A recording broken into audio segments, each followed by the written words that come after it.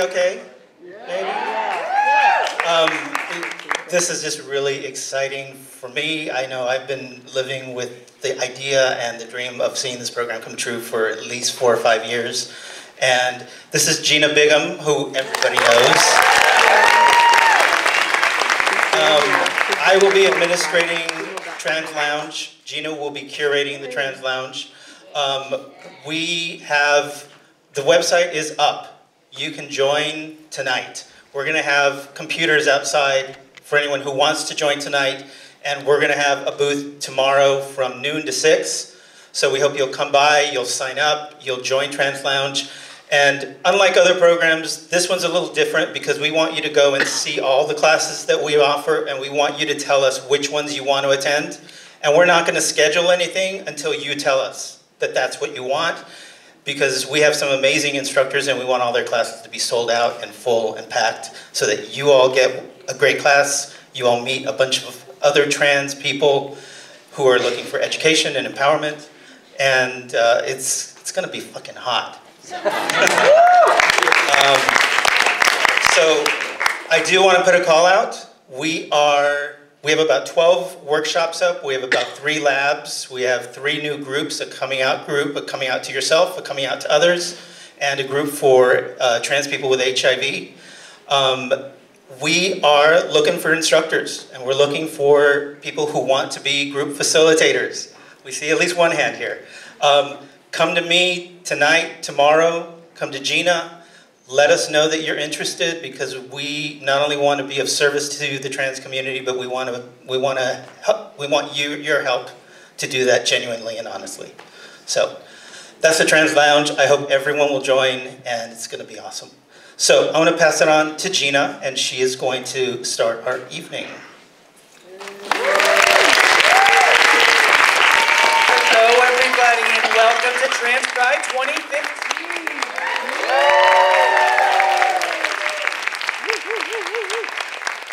Shout-outs before we get going. First to Ruben Romo, who I've had the pleasure of working with for over a year and a half now. I've known him for about 3 years.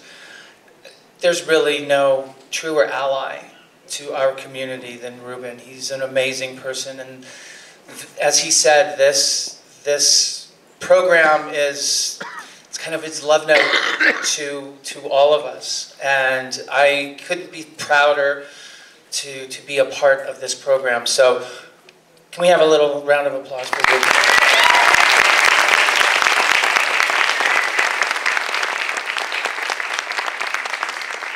So let's get started. First off, a couple of things. We are very pleased to announce that Trans Pride this year is being sponsored by Amazon Prime. We are so thankful, and the show Transparent. We thank you so much for the amazing generosity and being a part of this wonderful event. It's going to be fabulous. They will be here tomorrow for an open casting call for extras for season 3 of Transparent. Now don't forget tonight is the kickoff event, our big queer convo. Tomorrow will be our festival. We'll open the doors at noon. We'll have over 30, I think it's 35 organizations are going to be tabling. So we'll have a resource fair going on. We've got food, we've got drinks, we've got dancing, we've got everything. We're going to have a catered dinner for 400 of our closest friends, so we want you to be around for that. And basically just spend the whole day. It's a day of celebration because we deserve it, and our time has come.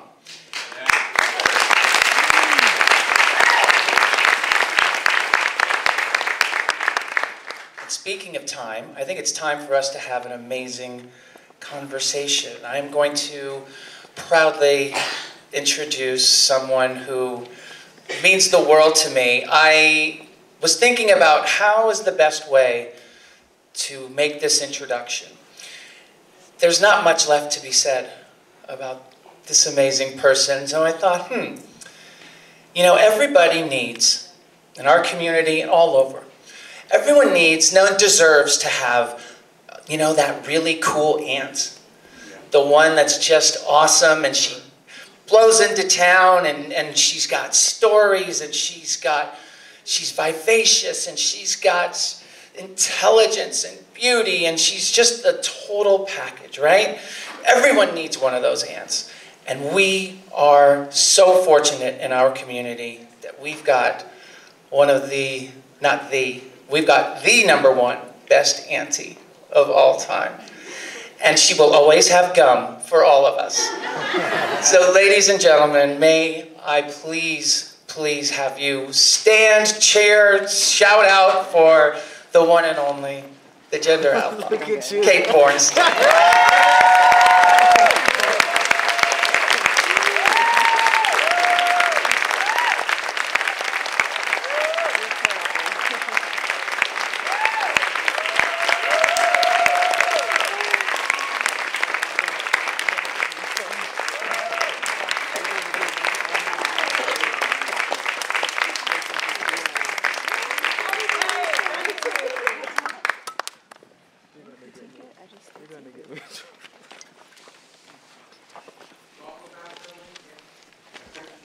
I'm so pleased to be here.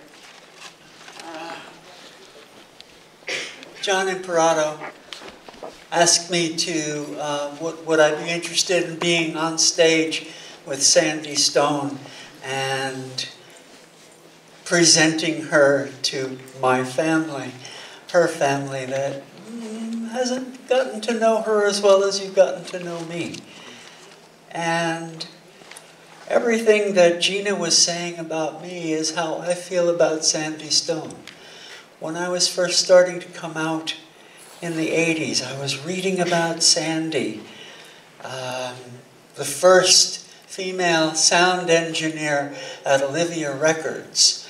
And this was the all-women's, pretty much all lesbian record company that was starting up way back then. And Sandy knew it would be a problem if they had a trans woman on as their only sound engineer, but there weren't highly trained women sound engineers. So she said, well, I will join on the condition that you bring on 2 apprentices that I can train underneath me. And she went on to that.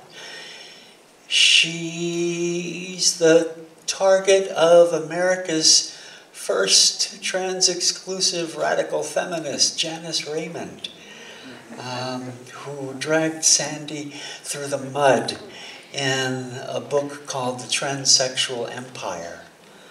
And that was really hard. That was really hard.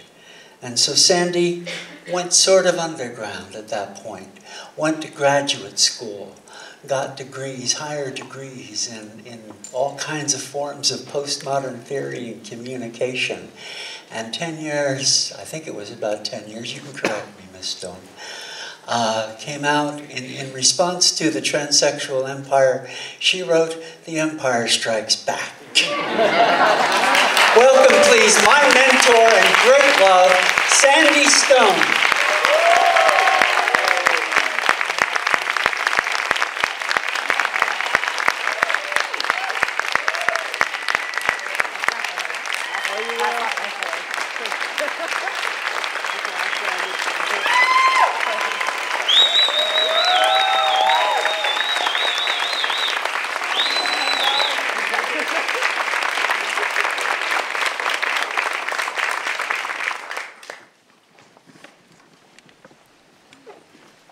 Ms. Stone, what I didn't mention in this introduction was who else you were sound engineer for, and names just seemed to drop out of the air. Jimi Hendrix, Velvet Underground, Ultraviolet.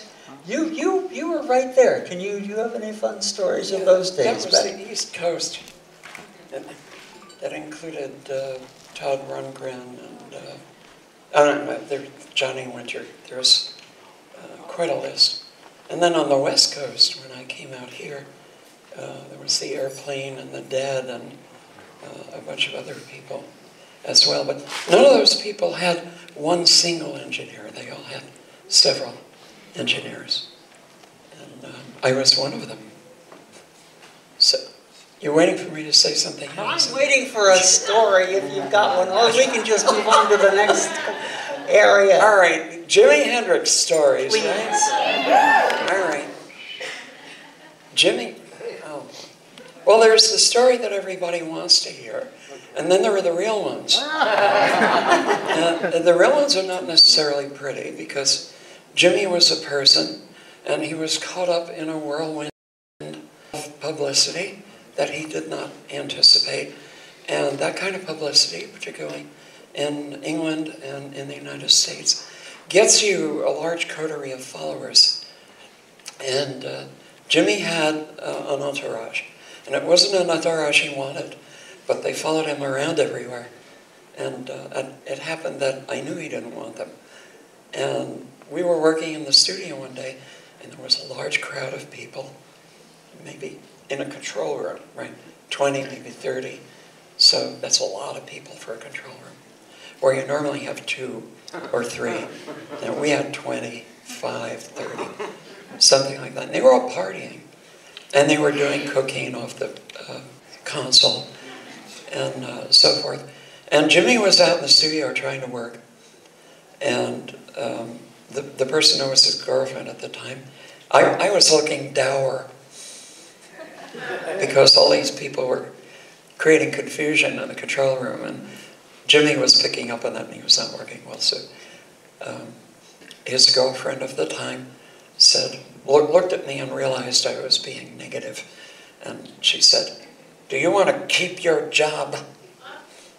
And I looked straight through the control room window at Jimmy and said, "No."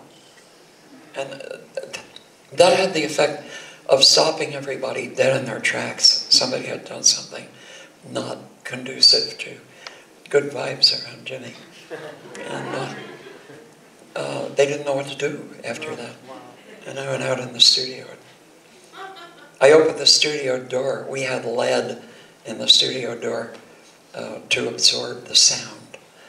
And when I opened the door, Jimmy was playing like this, with his back to his Marshall stack, which came up to about there on him. A Marshall stack is a stack of guitar amplifiers, and they're very, very loud.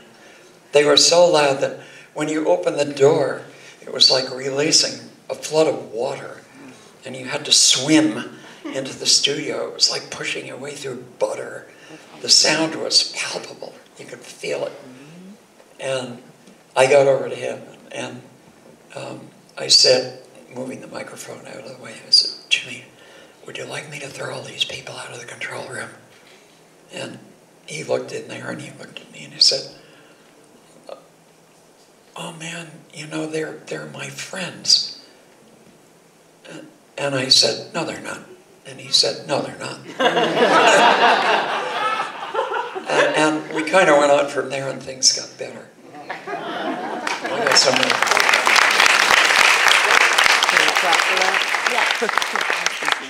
You've pretty much always been able to tell it straight, and yeah, you're doing it straight. You've been a straight shooter. You haven't minced words. You're a brilliant communicator. When Janice Raymond came after you and said that Olivia Records shouldn't have hired you, and you're a man, and what's a man doing there? And this is typical man burrowing into lesbian space to take advantage. What? I'm a burrower. Yeah. Straight shooting burrower. Because now we've got trans-excluding radical feminists, and they're surfacing again. Do you have any advice for folks like when the TERFs come after them? What is it like to be a male robot zombie programmed to destroy femininity? There you go. Okay.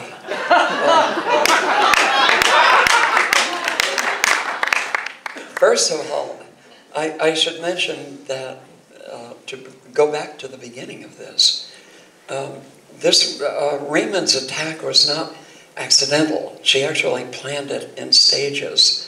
And her first stage failed because she didn't realize that when I agreed to work with the collective, I had told them I was trans.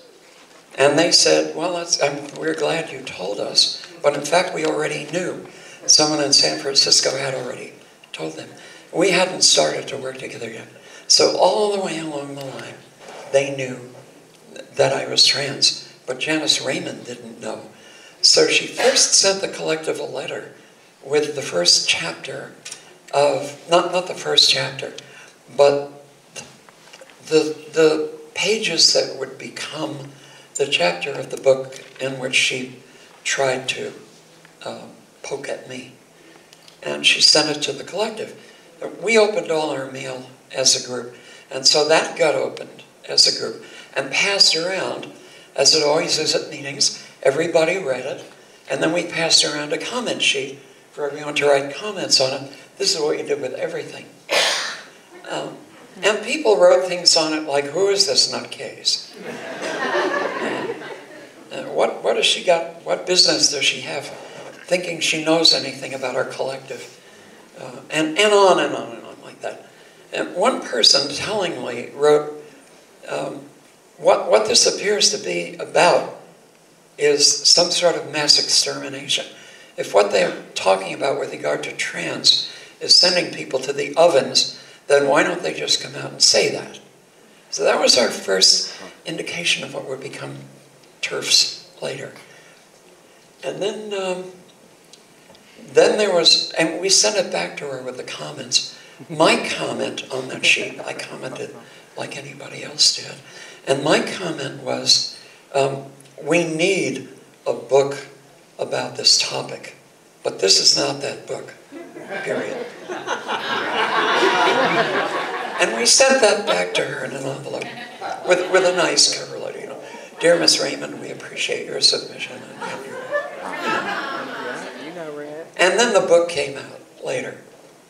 And she had apparently been enraged by the fact that this didn't blow my cover. I didn't have a cover, so there was no way to blow it. How? Now, I'm being old and essentially absent-minded, I forgot the question. Advice for dealing with trans-excluding radical feminists, because they're surfacing again. Okay, I would like to be able to say that sweet reason will turn them around. But after years of experience with this, I can tell you unequivocally that it won't. So what do you do about them? You either ignore them, or you go off and organize against them, or you try to no-platform them. Try and... No-platform them. What is that? Well, that's a kind of a radical thing. I don't know if I recommend that myself, but other people do. It means you deny them a platform from which to speak. Oh. Such as boycotting their talks when they come to a university to give a speech. Groups have boycotted them. I usually don't approve of that because I think the more voices in these things, the better. But I am not in favor of hate speech. And what they're bringing to the table is not debate. It is hate speech. And I don't particularly want that in my backyard. And so I'm on the side of the no-platformers for that, for people like Raymond. Thank you. I think that...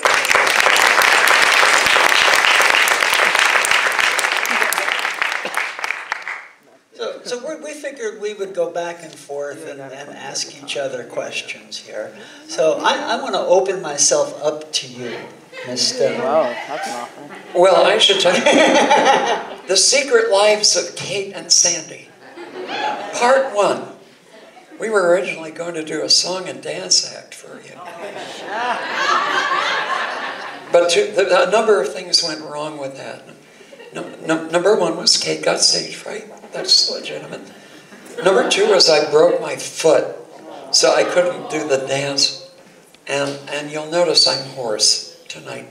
I've got some kind of allergy, I don't know what it is, so I can't hit the high notes that we need to hit in order to be able to do the song. So you're spared from that tonight.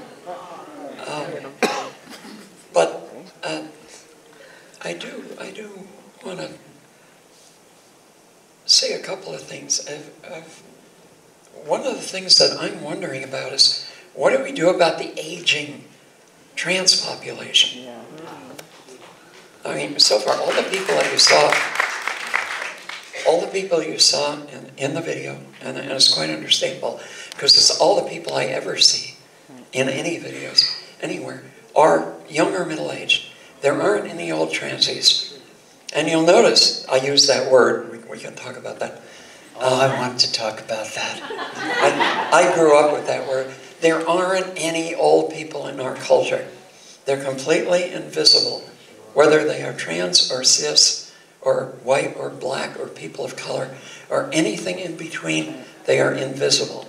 I have a friend who's an anthropologist who says that when you hit 45, you get picked up by a huge crane and you get deposited in a huge hole in the ground in Iowa. And you get to stay there until 80, and then you can come back as a wise old crone if you survive that one. But what happens to you in the meantime? So here I am. I consider myself an old woman, and I'm an old trans woman, or maybe these days I would be considered a genderqueer woman rather than full-on transgendered. I can't figure this out. I can't figure anything out right now. I mean, I wound up, you know, I started out as a guy, right? I was a nice Jewish boy from New York, like Kate, and I became a lesbian separatist, and I wound up in a heterosexual marriage with a wonderful guy, and I got a kid and a grandkid. So where is that? I mean, what do we do now? And you're all going to go through this in one way or another, hopefully. I mean, if we have our way, you are going to go through this, because our game is to wreck the boundaries and open up the possibilities. So you may find yourself...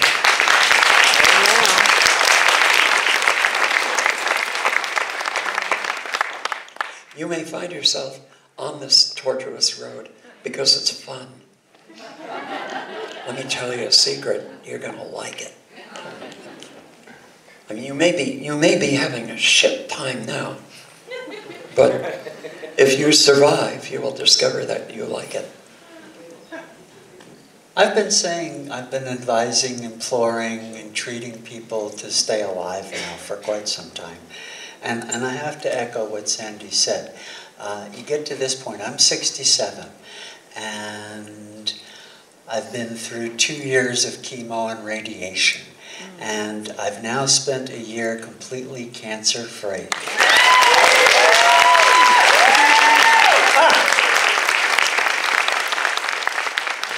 But here's the deal, it was worth staying alive to be an old fart.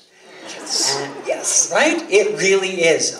You're going to hear, oh, you know, being old is not for sissies. Yes, it is. You know, I know some wonderful old sissies. Just terrific. I echo Sandy's thing. Please stay alive for this. There aren't many of our contemporaries around from the trans world, or even from LGBT world, LGBT, whatever, because of the plague back in the 80s, killed so many of our folks. The folks who would have been out and about and ready to talk with everybody. They're not here. You are. Stay alive. It's going to be such a game changer when y'all get into your 60s and 70s. That's going to be a major hoot. Second that.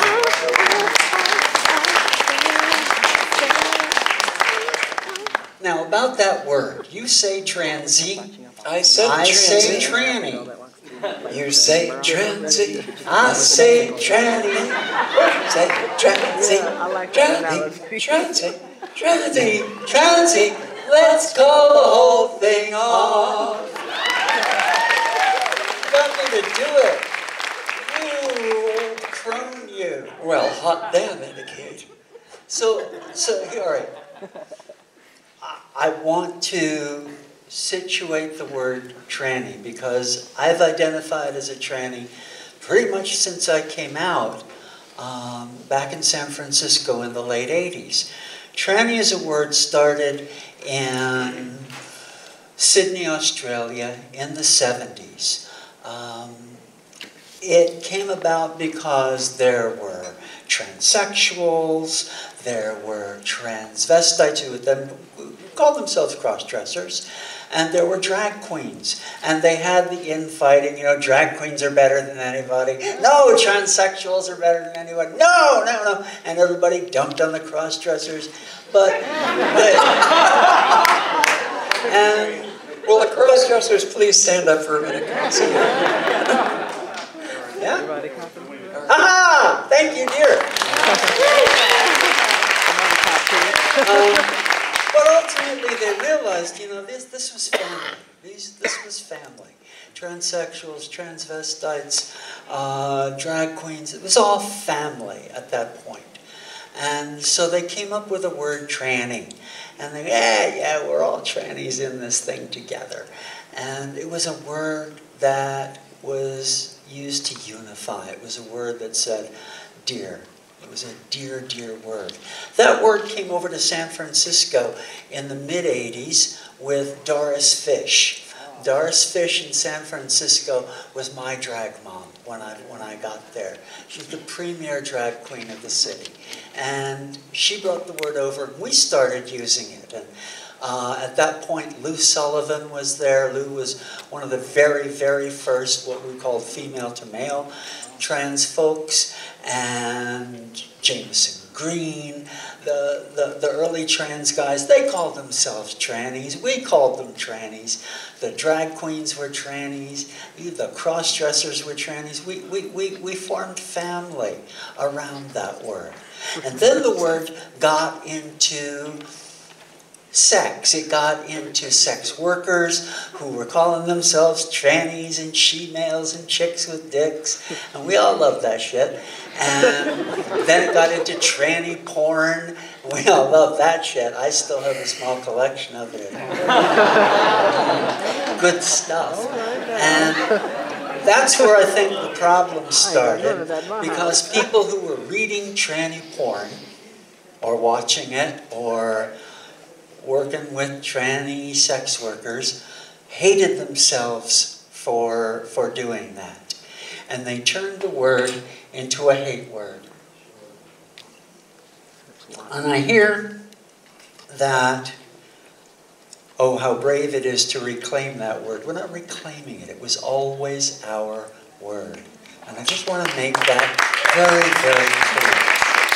It's a word that started with love. Now, okay, I know the word upsets a lot of people. I know, it's not just a small number of people. And it triggers some people. There's a big difference between being upset and being triggered.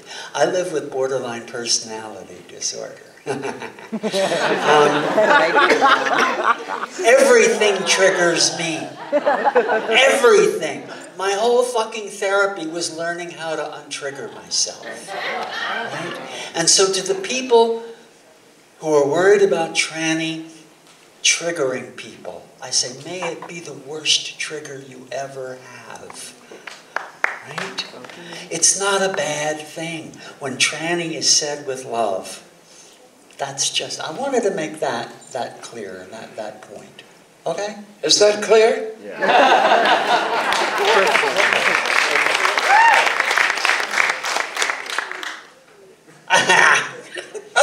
What do we got here next? Monster metaphors. Monster metaphors. There have been all kinds of monster metaphors for trans folk. Susan Stryker compared us to Frankenstein. And I get that, we are. We're bits and pieces sewn together, and hopefully no bad brains. And you picked vampire. Explain. Okay. Thank you for lobbing that bunch of shit right in my lap. Great pleasure. my tranny talk went over so well, I just wanted to do that. I particularly liked the metaphor of the vampire because, first of all, I was reading Anne Rice at the time, who was a very interesting person in her own right.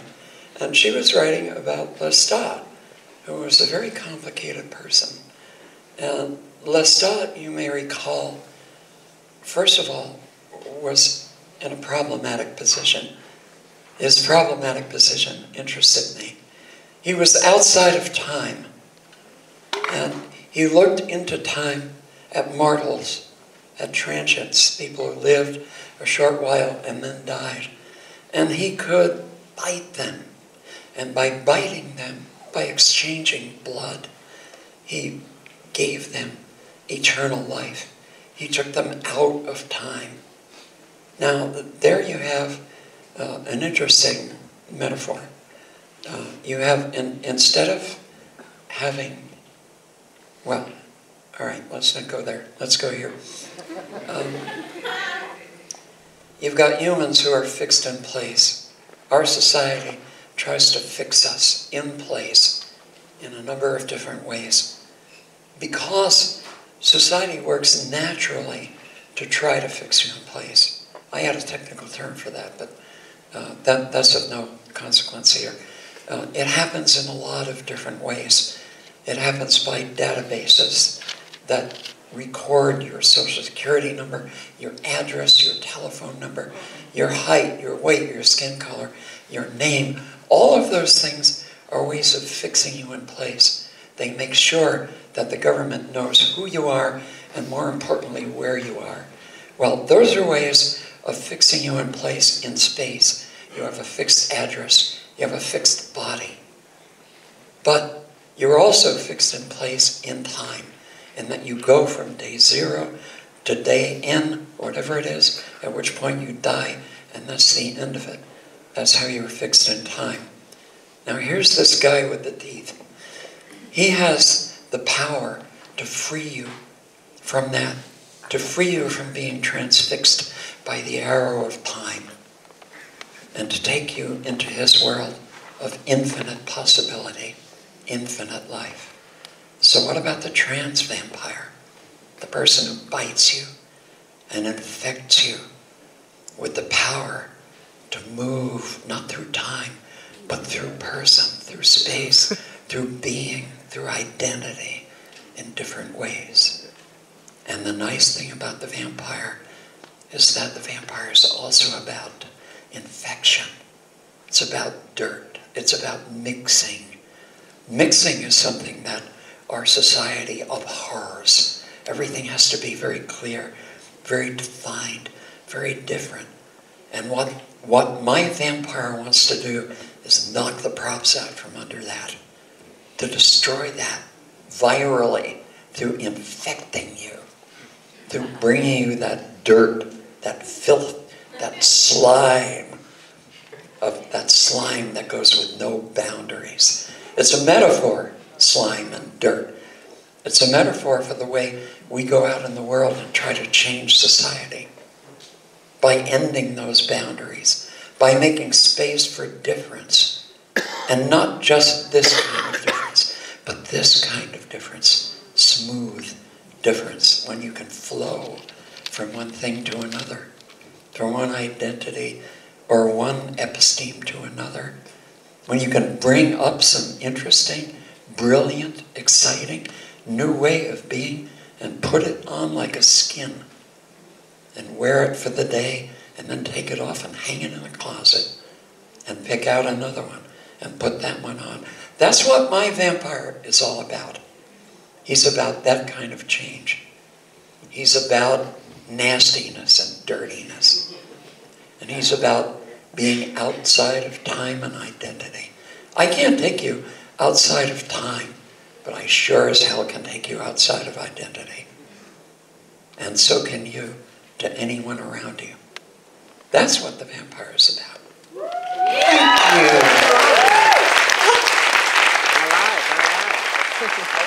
Oh, yeah. Of course, I'm biased because of my teeth. You had something, we have questions. said you were going to ask me questions. I will Or you're not going to do it. I will at the right time, yeah. Oh, all right. Well, this is the right time. You think this is iced tea I'm drinking, don't you? I know it ain't. That's the MGD. We've got some questions here. Can you talk about your view on third gender pronouns? You want to take that, or you want me to start with that? You pick up. What do you like? Why don't you start with that, and I'll jump in. Third gender pronouns, or non-gender specific pronouns, have been in use for a very long time. Back in the 1600s in English, they was third person singular and plural. And I like using that one now. When I didn't know that back in the 90s, and started writing my first book, Gender Outlaw, and started talking about, call me Z and here, because I just wanted to make trouble. Really.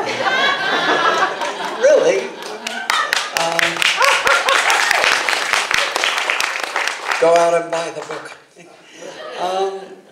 But back then, there was the ARPANET was getting rolling, and the internet had just started up, and people were playing games in massive multiplayer dungeons with non-gendered characters, and so they had to come up with gender-free pronouns. And there was floating around the internet, there was like a 40-page file of gender-free pronouns. It's not something unique to trans, but there's always a crossover, I think, between trans and geek.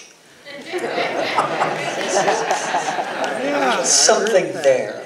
The cathode ray tube did it to us all, I think. So I like they. Now, I'll go with they. I've been around on just about every other pronoun there is. We've tried to use them. None of them have stuck, really. And it's very hard to introduce a new term into the language and get it to stick. But they works well enough, and we can change the meaning of they sufficiently to make it work for the singular as well. I heard a 12-year-old genderqueer youth explain it. That they were getting queries going, no, we can't use they is plural. No, they is always plural. And this young genderqueer person said, no, let me explain it to you. They, I am a boy, that's one. And I am a girl, that's two. They.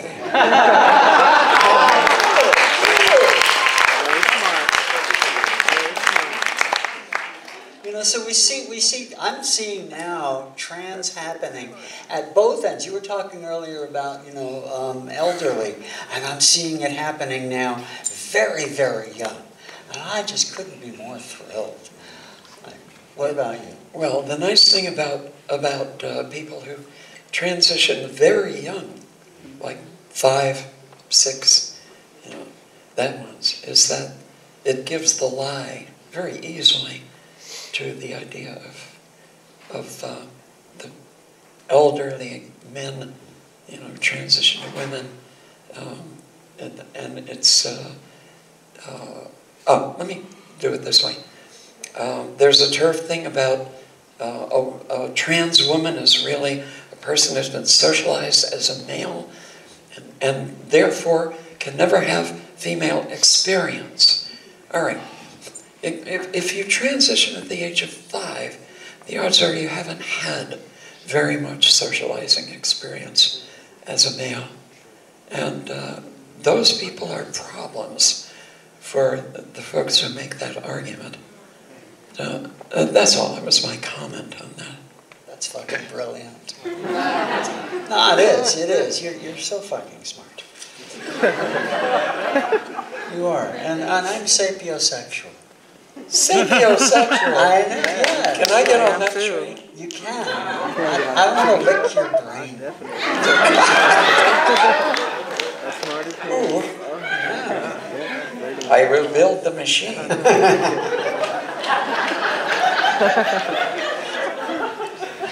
Wait, it's my new creation. Over here. Watch the ox. Sorry, I couldn't resist. No. We could have a night of that.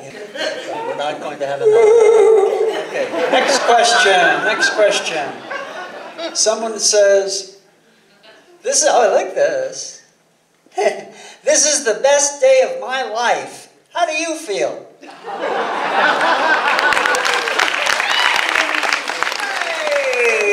just fine. Thank you very much. I like that. Okay. How about you? How do you feel? I feel capital. And for those of you who have seen the movie, now I whip out my 6 guns and squeeze off a few rounds. So wacky. See why we wanted to do this? Okay. The question from a woman in the balcony, Doctor. Is this the transgender prom?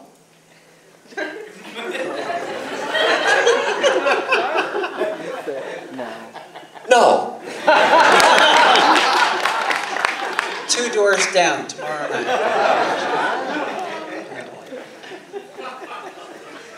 Next question. Oh, you want me to get it? All right, I'll get it. Within our battles for medical coverage of transgender surgeries, why so much emphasis on bottom surgery? In this society of being judged based upon appearance, facial feminization should be considered a priority, with breast augmentation a close second, especially for those of us who are celibate. The trouble with that last part, hey, that's a very good question, but it isn't a question, it's a statement. But let's deal with it anyway, because it is a good question. It's a good question. And I apologize for reading it in that way.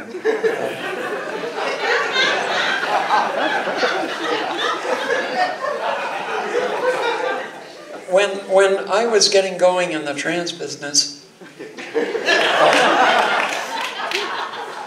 all of the emphasis was on bottom surgery. They didn't even have much top surgery at that time. Well, they did, but you had to work very hard to find it. And the reason for that was the cultural emphasis on it. It had nothing to do with whether I thought that bottom surgery or top surgery was a good idea or necessary. It had to do with the cultural expectations, and they changed with time. So I think we can change our way out of it. I mean, the doctors who were in a position to give us that surgery thought it was the only way to achieve gender reassignment. And the whole purpose, everything, all arrows pointed, if you are male to female, all arrows pointed to bottom surgery. That was the moment of transition. And if you go and you do your homework, you look up the literature at the time, you find that very clearly in the writing, that moment, the moment at which you have bottom surgery, is the moment of transition. And that was a very binary thing. That now you're male, boing, or rather, ouch. Now you're female.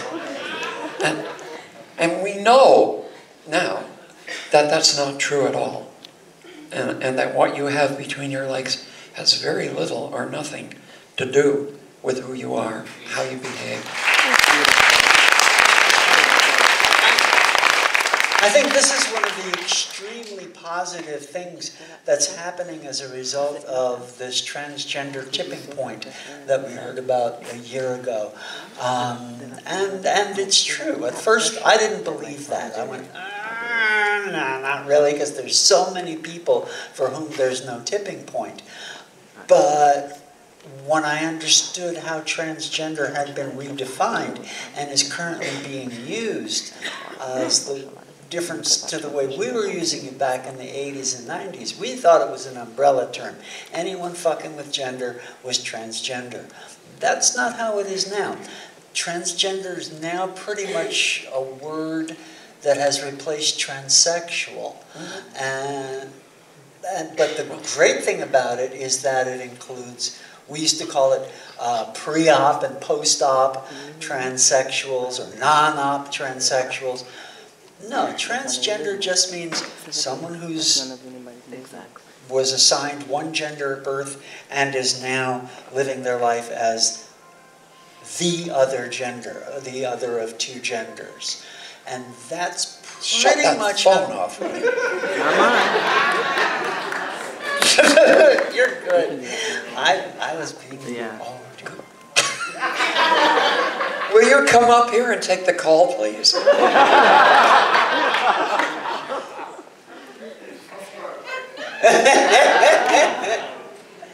I'm not.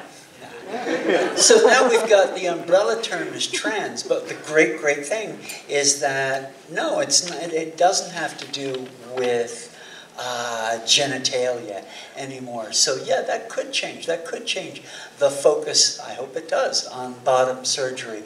Although I would imagine there's always going to be people who want bottom surgery. I sure wanted it, and I'm sure glad I had it. I'm glad you had it too. Thank you. I'll see you later. You keep saying that. We got to do that before we die.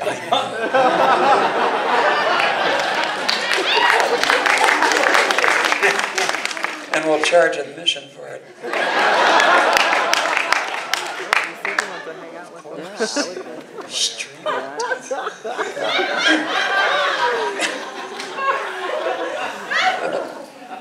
The idea of genitalia and the importance of genitalia in that binary moment of transition, that's put upon us by the society in which we live. That's something that we learn from birth. And there are reasons behind it. And it's not just because God said whatever the hell God said. It has to do literally with the fears of old white guys. It may have to do with the fears of old guys of color too, but it mainly has to do with the fears of old white guys who would much rather, and I'm going to be blunt about this, there are a lot of old white guys who would much rather be fucking 6-year-olds, fucking young kids, and who are so terrified of ever having that thought come up in their minds that they will do all sorts of things to you to keep that sort of thing from ever coming up in the world, even epistemically, even in terms of thoughts or societal memes. They're afraid of themselves, and they're afraid of their own urges and the power of those urges.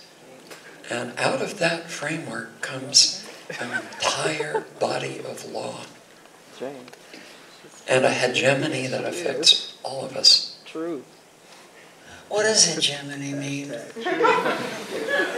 Please, really, because I always get, I can't get a... It has to do with bushes.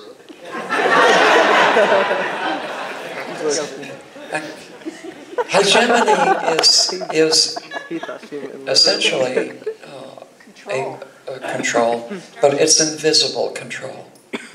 Hegemony are those means those forces which control you that are forever invisible and impalpable to you.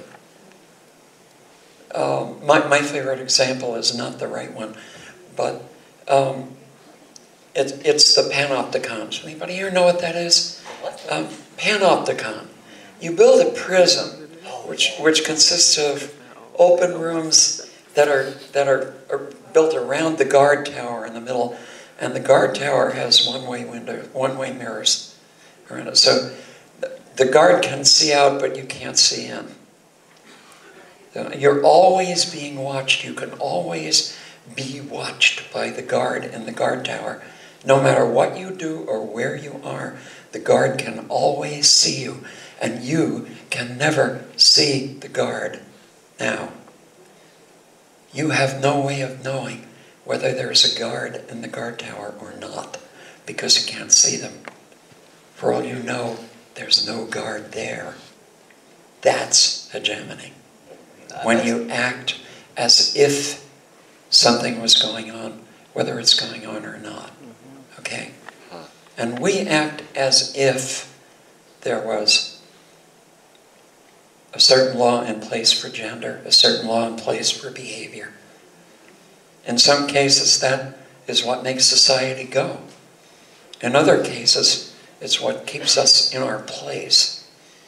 And it's important to tease out the threads, to discern for yourself, to determine for yourself which one is one that helps society function and which one just serves to keep you in your place. Thank you. Thank you. Yeah. I think I'll remember that now. Thank you very much. Okay, you have a drink. I'll have a drink too. I want what she You think that's water in her glass, don't you? I haven't had a drink for almost 40 years now. Oh, no.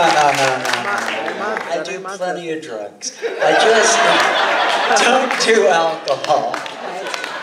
Let's make that clear. I'm clean, but I am... Ooh. Yeah, that's a good one. That's why I passed it over there. What was one of the most significant turning points in your own journey to self-acceptance? Getting the fuck out of Scientology.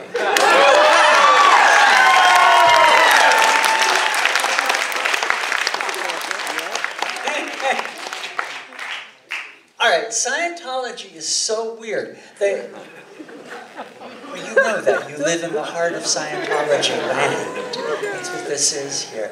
But they believe that you do not have a soul. You are a soul, and they call that soul a phaeton, an immortal spiritual being that has nothing to do with matter, energy, space, or time. And these immortal spiritual beings have no gender. How could they have a gender? Right? And I thought, oh, yes, that's exactly what I am. And no, because they turn that around and then say, yes, but no gays, no lesbians, no perversions. Wait, what? What the fuck are you talking about? And it's that kind of cognitive dissonance happens over and over again in Scientology. When I got out,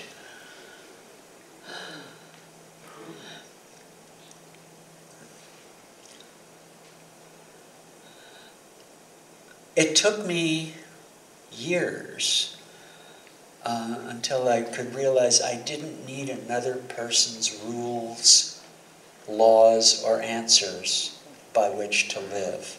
I could discover my own.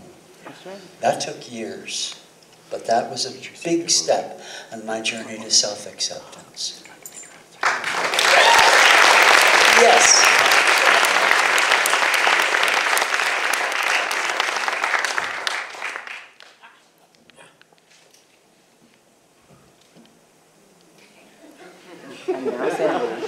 Okay. You waiting for me to... You fucking right I am. All right. But I have to do this in my own way. You could ask your own question. What was one of the most significant turning points in your own journey? The self-acceptance. The most significant point in my journey to self-acceptance was Blaney. Blaney the butcher. Well, never mind.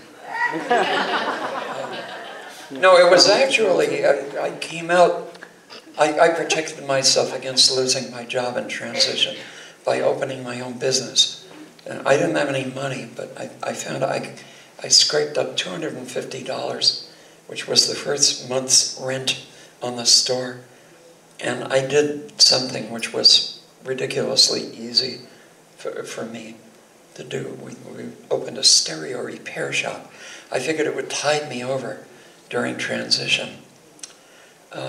And I came out of this joint one day, and this was right after Reagan had closed the mental hospitals here in California.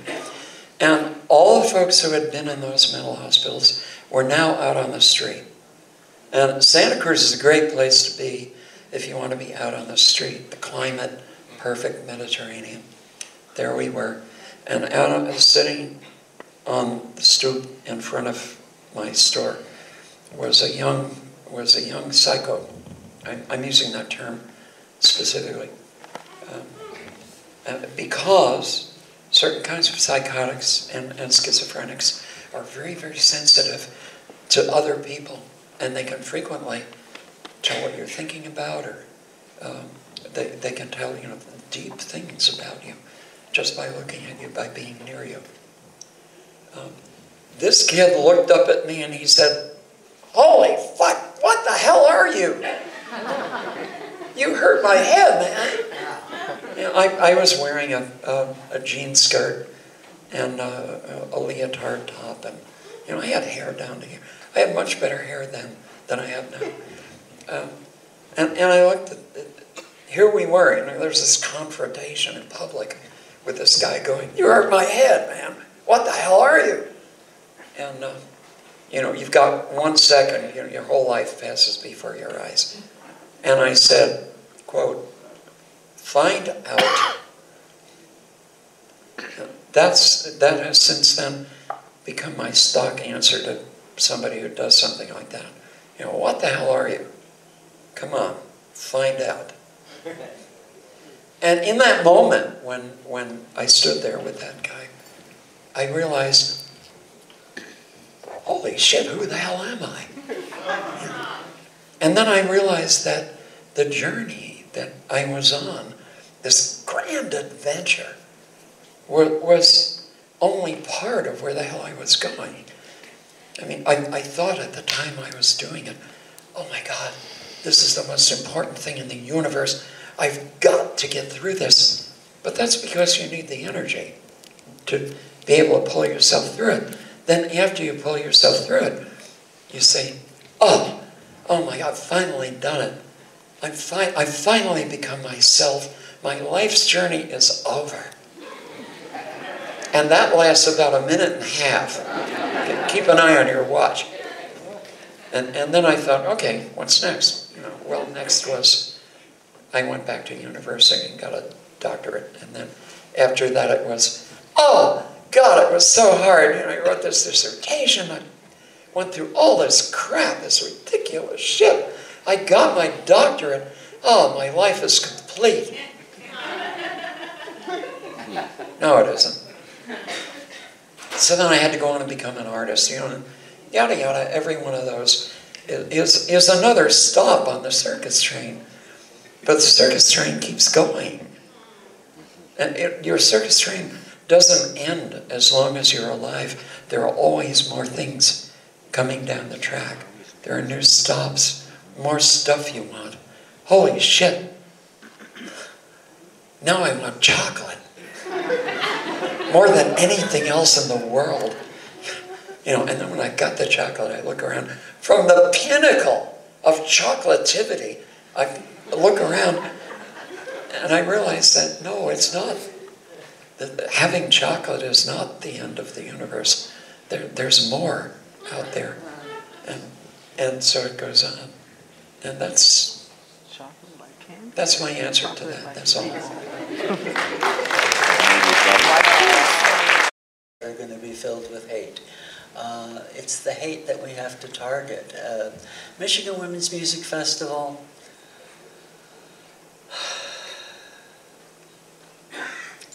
Go do it. I never wanted to spend a week in the mud with bugs. I just did not. That was not my thing. I never personally needed that space to affirm me being a woman. There was a time when I needed affirmation for being a woman, and that lasted about 6 months post my surgery, my bottom surgery. But I realized that to the point where I needed a group of people to say, yes, you're one of us, then there was some flaw in me if I simply just couldn't say, yeah, I am. And what I discovered the flaw in me to be was, no, I'm not a woman. Thought I was, but I think that was based mostly on my rock-solid understanding that I'm not a man. So I must be a woman, and so I went into the must be a woman, must be a woman, must be a woman. I am a woman, and then, no, I'm not. And that was dark night of the soul for me. That was terrible. Did you ever have anything like that? Like, where you thought you really got to the real you, and then, nah, not really? No, I think my students did. Talk to me. No, this may be an anticlimax after what you're saying, though. One of the courses that I taught in Austin when I was teaching there was a course about identity and about the fungibility of identity. And The what of identity? Fungibility, the changeability of identity. And about how we all perform different identities at different times of day, depending upon where we are and what we're doing. You know, we perform customer, then we perform client, we perform therapist, we perform male person, M-A-I-L, we perform male person. You know, whatever job, you know, whatever societal role we're taking at the time, we're performing that. And that was what the course was about. And one night, I was at home, and it was something like 3 in the morning, and I went to the refrigerator, and there was that much milk in the bottle. And I was just, ah, shit. I gotta have milk. And across I was staying at that time temporarily in student housing. My home was being remodeled. And across the street was a 7-Eleven. There's always a 7-Eleven across from student housing in Austin, Texas. And I went over there at 3 in the morning in my pajamas to you know, there's this glare of the floodlights and, you know, the moths and mosquitoes that go around the lights. And I go in there and I go to the cooler and I get the milk. All I can think of is, oh, God, fuck, I want to go home and drink this shit. And one of my students comes down the aisle and looks at me and says, Professor Stone, who are you performing right now?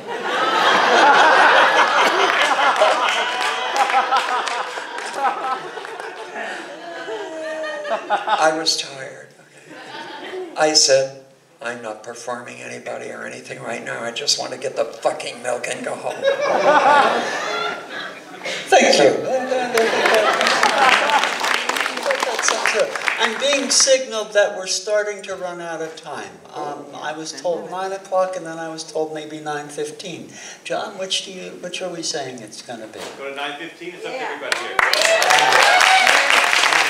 Okay. So we have about 15 minutes, 10, 15 minutes left. I know one thing I wanted to say.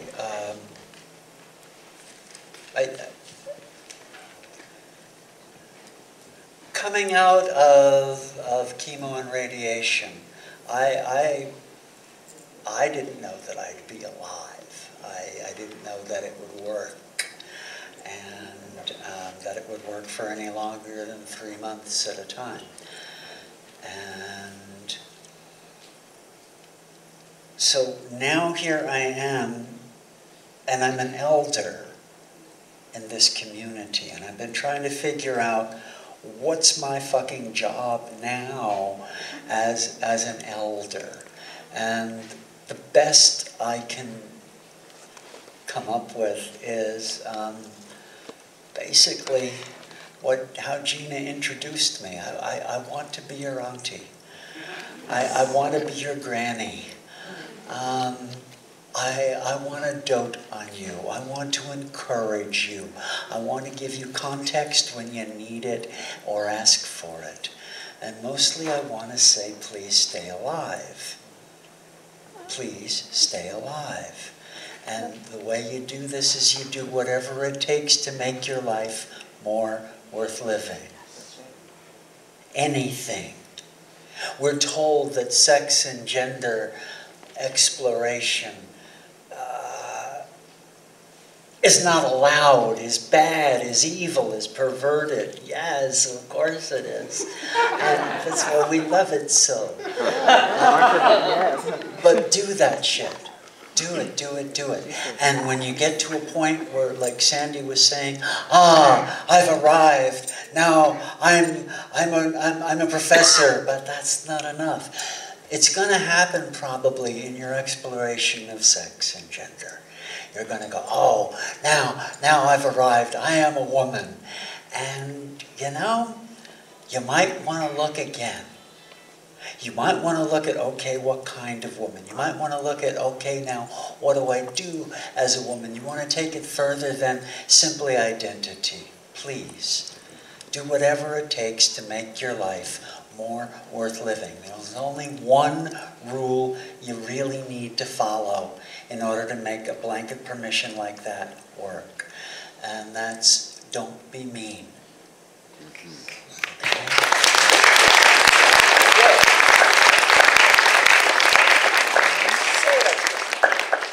And this is important to say. Most of us have been threatened with hell. And what we're doing with our lives, with our sexuality and with our gender, is pretty much guaranteed to end us up in hell. It is. It is. And you know, I know, oh yes, all the fun people will be in hell. No. They will be, but they're all going to be at the end of pitchforks or have their guts splayed out over barbecues. It's not going to be fun. No. The martinis? No. So, what do you do about that? And the only thing I could come up with, everybody on the way out of here will be, you'll see nice usher types handing. Talks about shared commitment to radical politics, not just feminism, but anti-racism and anti-capitalism as the basis for trans women and non-trans women working together. While relations between trans and non-trans women have greatly improved, most political work today is not nearly as radical as that of the 1970s. Do you think it is possible to revive the radicalism of that time? Fuck yes! All it takes is you. It takes me too. It takes us to be that radical again, to make that kind of noise, to stir up that shit. It takes a lot of work, and we're being deliberately discouraged by our culture against doing it. So far, the attempts to discourage us have been very successful, but we can damn well fight against it. And we can, and we will.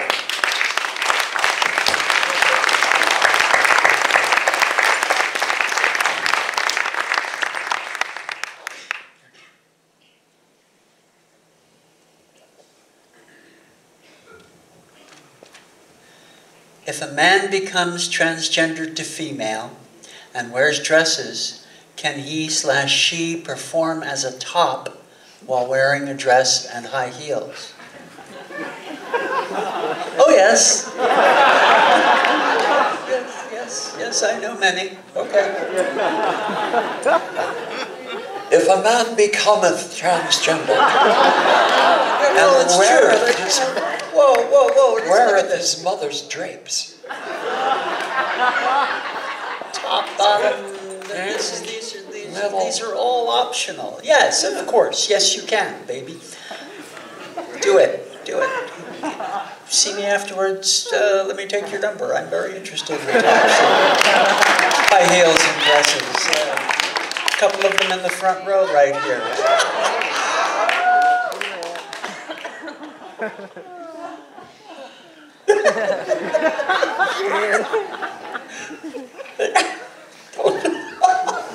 All right, later, you mad fool.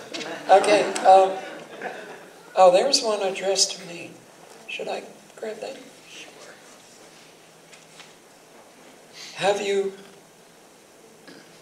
kept in contact with any of your former colleagues? Have you kept in contact with any of your former colleagues at Olivia Records? Yes. Let's go on. That's an ongoing thing? My contact, my relationship with my sisters in the Olivia Collective was a very personal as well as very professional thing. And it's really our business. It's some of it is quite personal. I honor them and I love every one of them. And yes, I'm still in contact with some of them. And they have gone on to give up the record business, in which there wasn't much money, and become a travel agency and put on cruises for women, in which there is a great deal of money. And they're much happier for it. That's a cruise to Mexico. More questions of your own? I have questions of my own.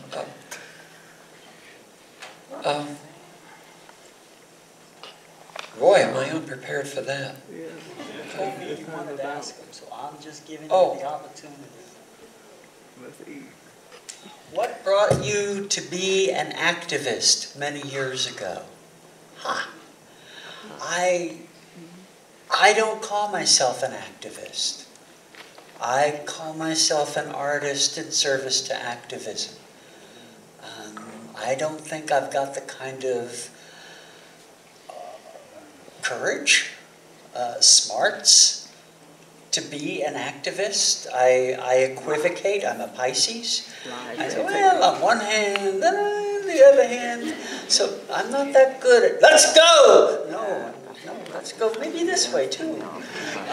So I've never really seen myself as an activist. I'm good at, like, licking envelopes, addressing envelopes, marching, I'll do that kind of stuff, but no.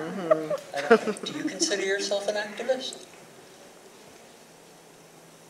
Yeah. Cool. I'm among a lot of other things. Yeah. I'm an activist, but I'm an activist because I have to be.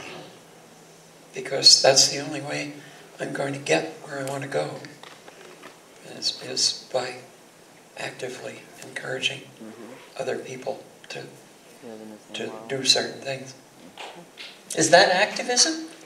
Well, for me, that's activism and helping people who need help, being available, trying to heal people who need healing, trying to make signs for the people who need signs. Yeah, that I can do. Okay. See, we've learned something tonight. How do you react to negative looks and statements? Badly, caves me right in. Someone gives me a stink eye. Someone goes, hey, you fucking tranny. Using it as a hate word.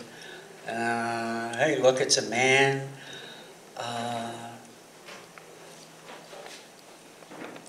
It gets easier the less I'm attached to things. Especially like, hey, you fucking tranny. It's like, yeah, what?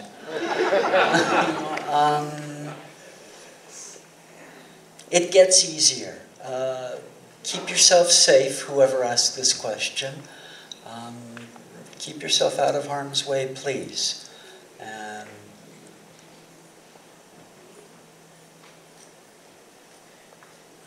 Remember, I love you at moments like that. Go, wait a minute. Oh, Kit says she loves me. and breathe and keep walking. Love you.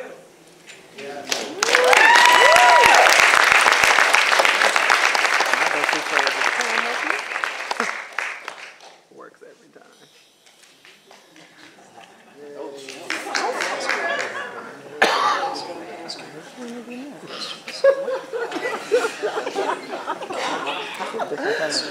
This is the get out of hell free card. I was like, what is going On your on? way out. I'm right.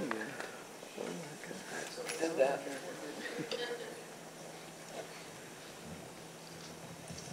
Why are transgenders killed just for being themselves? Good question. Boy, could I give a theological answer to that one. Okay. Because Wait, evil exists in the world. I need some hand. I gotta eat all that. We're not going to end on that note. Let's get 9, but we all said 9:15. I guess the majority rules, honey. Why did the chicken cross the road? Holy shit. That was no chicken, that was my wife.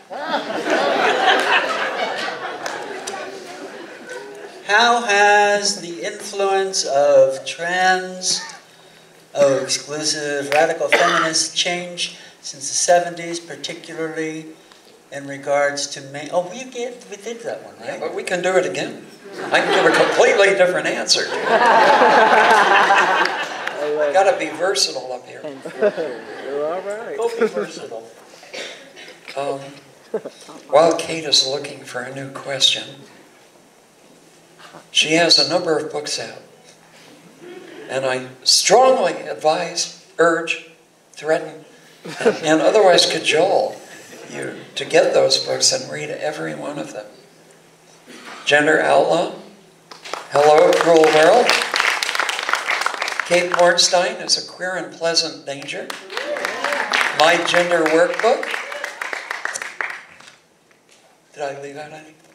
My new gender workbook. There's a new version of it. Just came out about a year ago. I'm working on a new book, and can I tell? I'm interested to see what you think of the title. Can I tell you? Go on, do it, do it. Nah, they're not interested.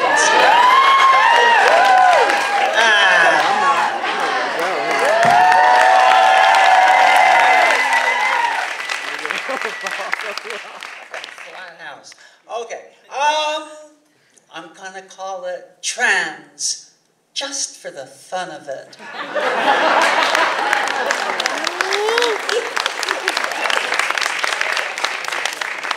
You know how many transgender activists it takes to screw in a light bulb? That's not funny.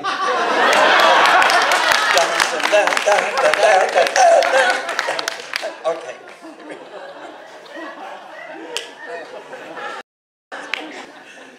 Okay, well,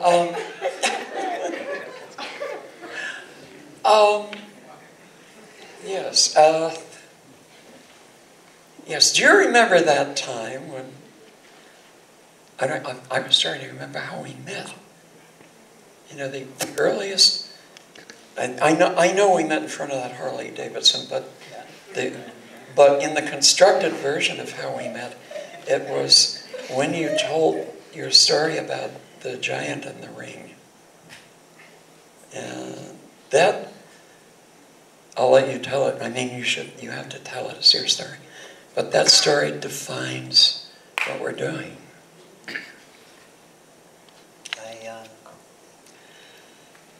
My dad took me to the circus. I was maybe 7 or 8.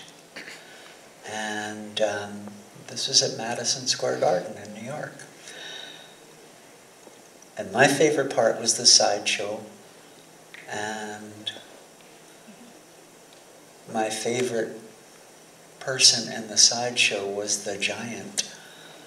And his name was Olaf, the world's tallest man. And he was so tall, and I, a little kid, looking way up, and he was selling rings from his fingers for $1 you could get a ring that Olaf had worn. And I was looking up at him and looking up at him, and at one point he bends down and he looks down at me, and he looks lovingly. And he takes a ring off of one of his fingers, and he reaches down and puts it around my wrist. And I look at that, and that's when I knew I was a freak. And that I'd have freaky family. Yeah.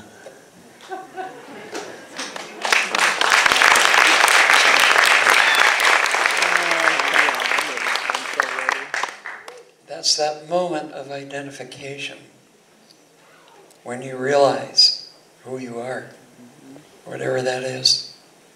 When you realize you're a freak. I had a moment very much like that after Kate told me about her moment of discovery. You know, and in that way, we're all freaks. We're all together in that. We're all together with our freakish identities, our terrible identities. And I don't mean that in a bad way. I mean, the more freakish we are, the more we are ourselves. And the more terrible our identities, the more in touch with our own power, the power that comes from the center of yourself, the more in touch with that power we are. And the more we can use that power as a force for change. But the first step is recognizing our own difference. Recognizing that we are freaks. That we are different. That we are, whoever we are, each of us. It's a strange and terrible identity. And it's ours. And it's gorgeous. And it's powerful. And if there's a message that I want you to take away from tonight, it's that. And people try to tell you you're not. They try to tell you you're nuts. Or they try to call you out. And whatever ways they do that, what they're really doing is acknowledging your power. Acknowledging your specialness. And your job is to grow into that and be the best possible freak that you can. We've been trying for years. We're a little ahead of you.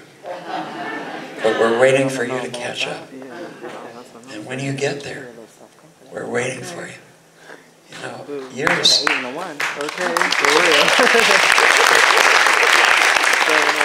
7 and 8.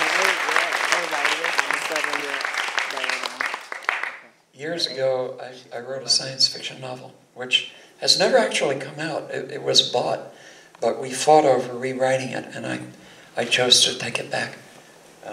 It was a novel about the 70s, about lesbian separatism, and about a war that went on, and about 5 women who got together, who formed a power group in order to invent a new language and using that language to change the world. That language survived that time, although virtually nothing else did. And it was that way, the language was a way of calling out to others who could hear that the echo of that strangeness in themselves. It's a long, weird story as to how they created that language. But this really happened. It was real. Blood real, bone real. As real as you're sitting here tonight.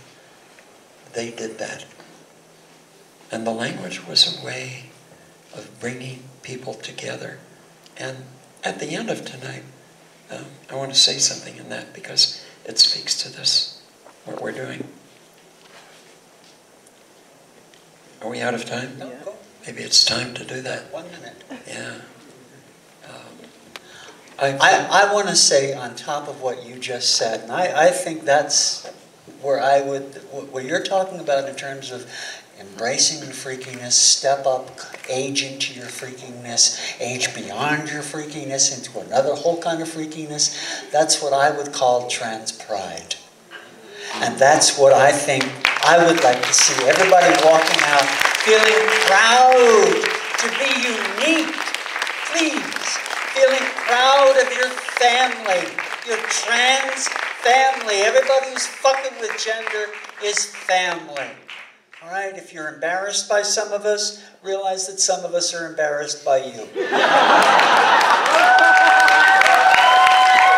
Have a great Trans Pride. Thank you, LGBT Center, for bringing us here. Thank you.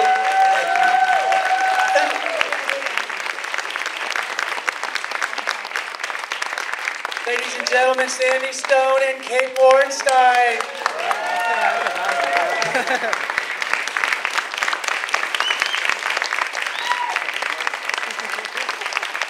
Before everyone heads off,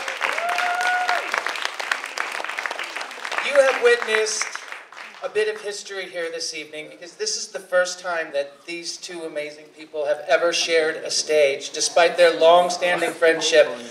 So you are very special people this evening. Everyone, don't forget, we've got a wonderful reception and gallery opening going on over in the courtyard area right after this. And don't forget, tomorrow, all day, we've got the festival portion of Trans Pride. We'll open the doors at noon. We will go till 9:30. We've got a fabulous variety show for you tomorrow. It's going to be wonderful. We've got Alexandra Billings. We've got Our Lady J, who's here this evening. D-Lo, Ian Harvey. We've got a very special surprise closing number that we're not going to say too much about. It says guest. It's a very special guest. So you got to come to see what's going on. Get here early. It's going to be packed, just like tonight. Raffle prizes all day long. We're going to have a lot of amazing things to give away. And don't forget, you want a chance to be on Transparent? All right, well, then come tomorrow. We're going to have a booth to do open casting call, headshots, fill out your applications, and then who knows? You could be a star. So once again, our thanks to Kate and Sandy. They will come in and join us over for the reception. We're going to have a fabulous time. Thank you so much for being here, and we will see you all tomorrow. Thank you so much.